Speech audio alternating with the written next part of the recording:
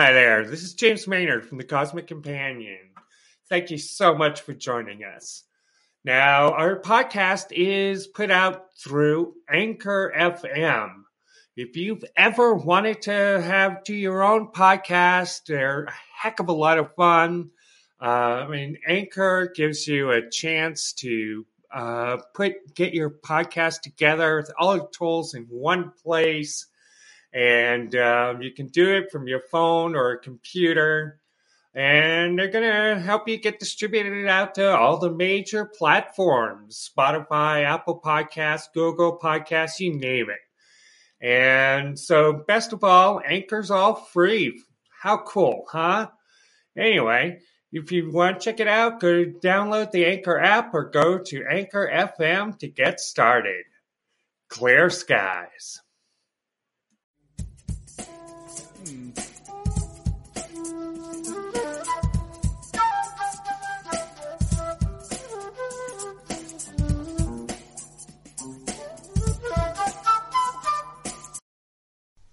Hello, and welcome back to the Cosmic Companion. In this week's episode of Astronomy News with the Cosmic Companion, we look at new findings concerning the physics of stars, and we look in on a newly discovered exoplanet where it rains iron. Next, we examine a new method of learning about massive ribbons of galaxies by examining Hubble slime molds. Finally, a group of researchers believe they may have found a method by which the intense heat of Mercury could help form ice on the innermost planet of the solar system.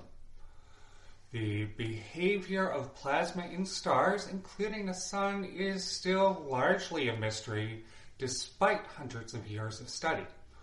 One question perplexing astronomers is how much the movement of plasma in stars is affected by currents rising up from beneath the surface compared to the effects of rotation on the star. A new study of a diverse group of more than 200 stars shows convection, like bubbles in boiling water, plays a far greater role than rotation in shaping stellar activity. Astronomers recently discovered a distant exoplanet called WASP-76b continually scorched by its local star on one hemisphere, while the other half of the world is pelted with iron rain. Metals are vaporized on the hot side of the planet, and these vapors are transported to the other side of the world, where it condenses before falling as a metallic rain. This world, 390 light-years from Earth, was discovered with the ESPRESSO instrument connected to the European Space Observatory's Very Large Telescope. Researchers at the University of California, Santa Cruz have recently modeled massive ribbons between galaxies using a common slime mold. Networks created between the unicellular members of Fusarium polycephalum are similar to massive ribbons of gas which tie strings of galaxies together over hundreds of millions of light years. In an earlier experiment, researchers placed food in positions reminiscent of cities around Tokyo, and the slime mold grew into a pattern similar to the Japanese railway system. Mercury is the closest planet to the Sun, and temperatures on that world can run hotter than an oven. But a new study from Georgia Tech suggests this intense heat could actually help form ice. As protons stream out of the Sun, some are drawn to the surface of Mercury by the weak magnetic field of that world. These particles may hit hydroxyls, molecules of one atom each of hydrogen and oxygen, forming water. Intense heating from the Sun can then drive these molecules off the surface, and a fraction of these land in craters that never see light, creating deposits of water ice which persevere despite scorching temperatures.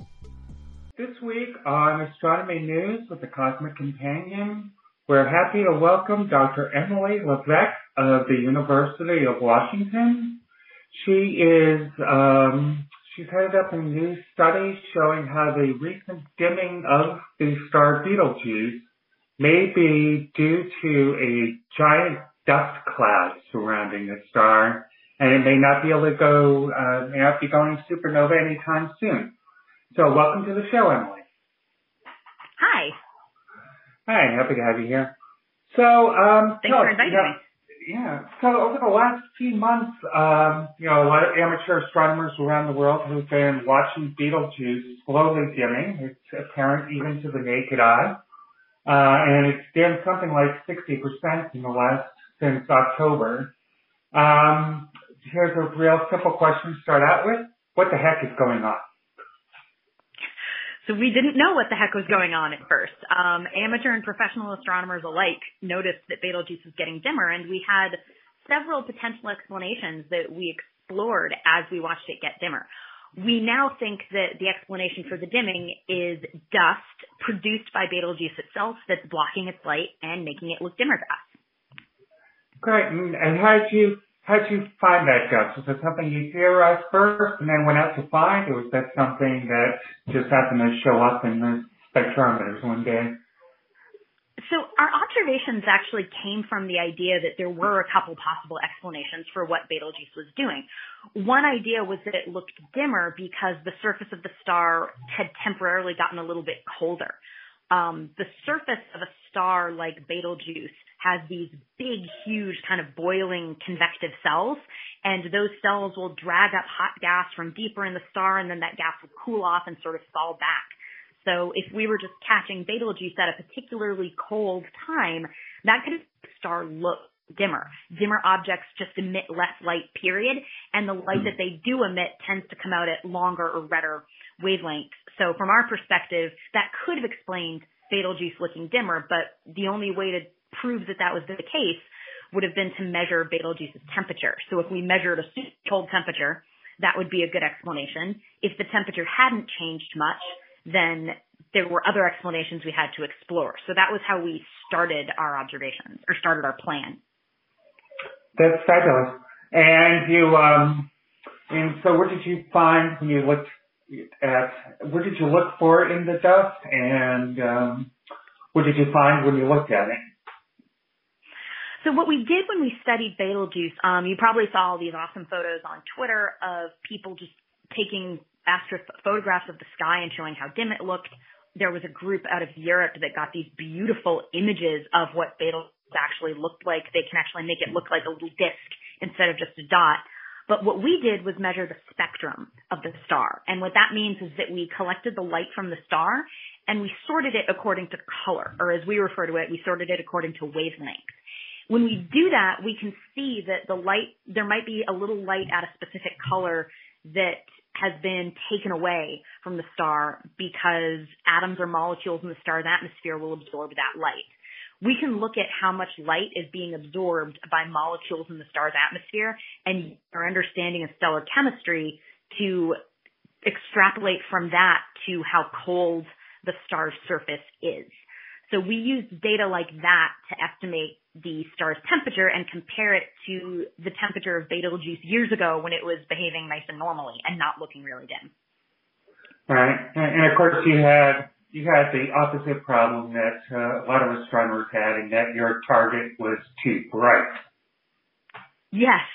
You usually want a gather light, and so you had sort of a unique way to look at that through titanium oxide.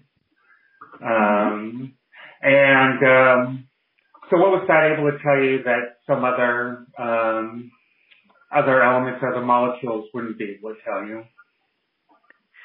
Well, so when we looked at the star's spectrum and we looked at how much light was absorbed by, like you said, titanium oxide molecules, we found that Betelgeuse had a temperature of about maybe 3,600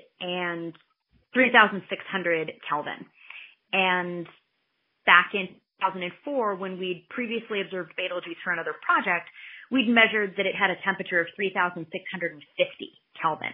So only 50 Kelvin difference really isn't that much. And it told us that whatever was causing Betelgeuse's current dimming, it couldn't be explained by the star's temperature. It had to be something else. Mm-hmm. And that was when, based on our observations and other predictions, we hit upon the idea that this dimming was probably being caused by dust.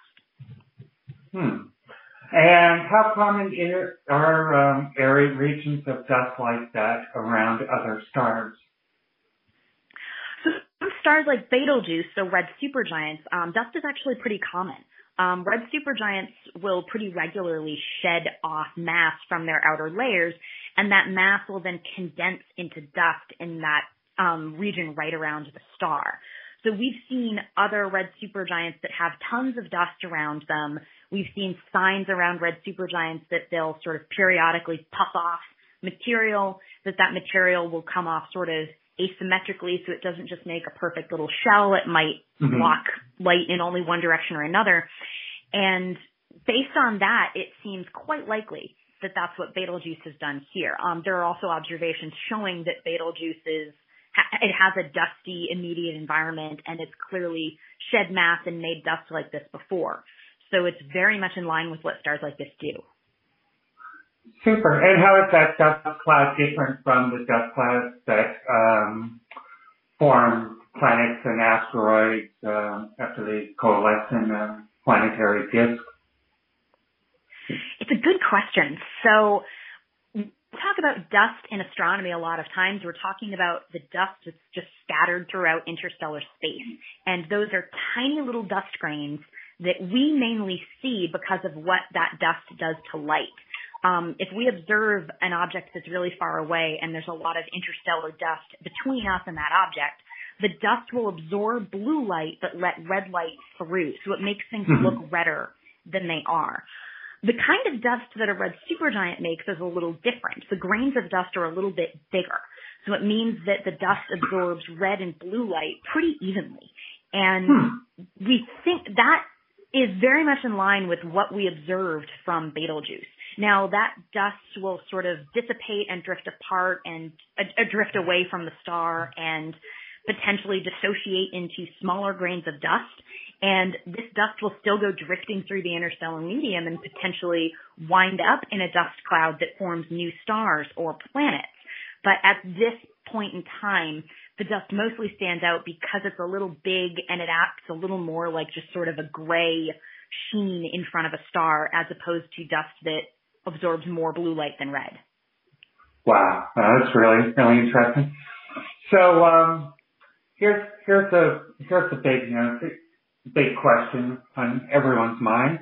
If Betelgeuse isn't going to explode, next Thursday, how long do you think we have until we see Betelgeuse blow its top?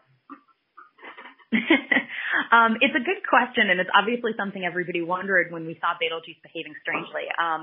Since Betelgeuse is a red giant, we know that means it's a very massive star that's later on in its lifetime. So it's the sort of star that we do see die as a supernova.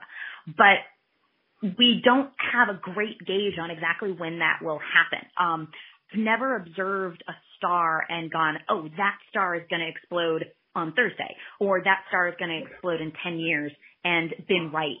We really don't know much yet about what a star looks like right before it dies. And when I say right before, I mean days or weeks before. So we don't really have a way of predicting when Betelgeuse will die. We know roughly how long stars spend in this phase of their lives. So it could die in, the next 100,000 years. It could die in the next million years. It could die next week. We don't quite know what the warning signs might look like. The reason that a star like this dies has to do with changes in the core of the star. And behavior at the core and behavior at the surface could not necessarily be closely tied together. So most of us think that Betelgeuse is going to be sticking around and visible as a nice alive star for quite a while.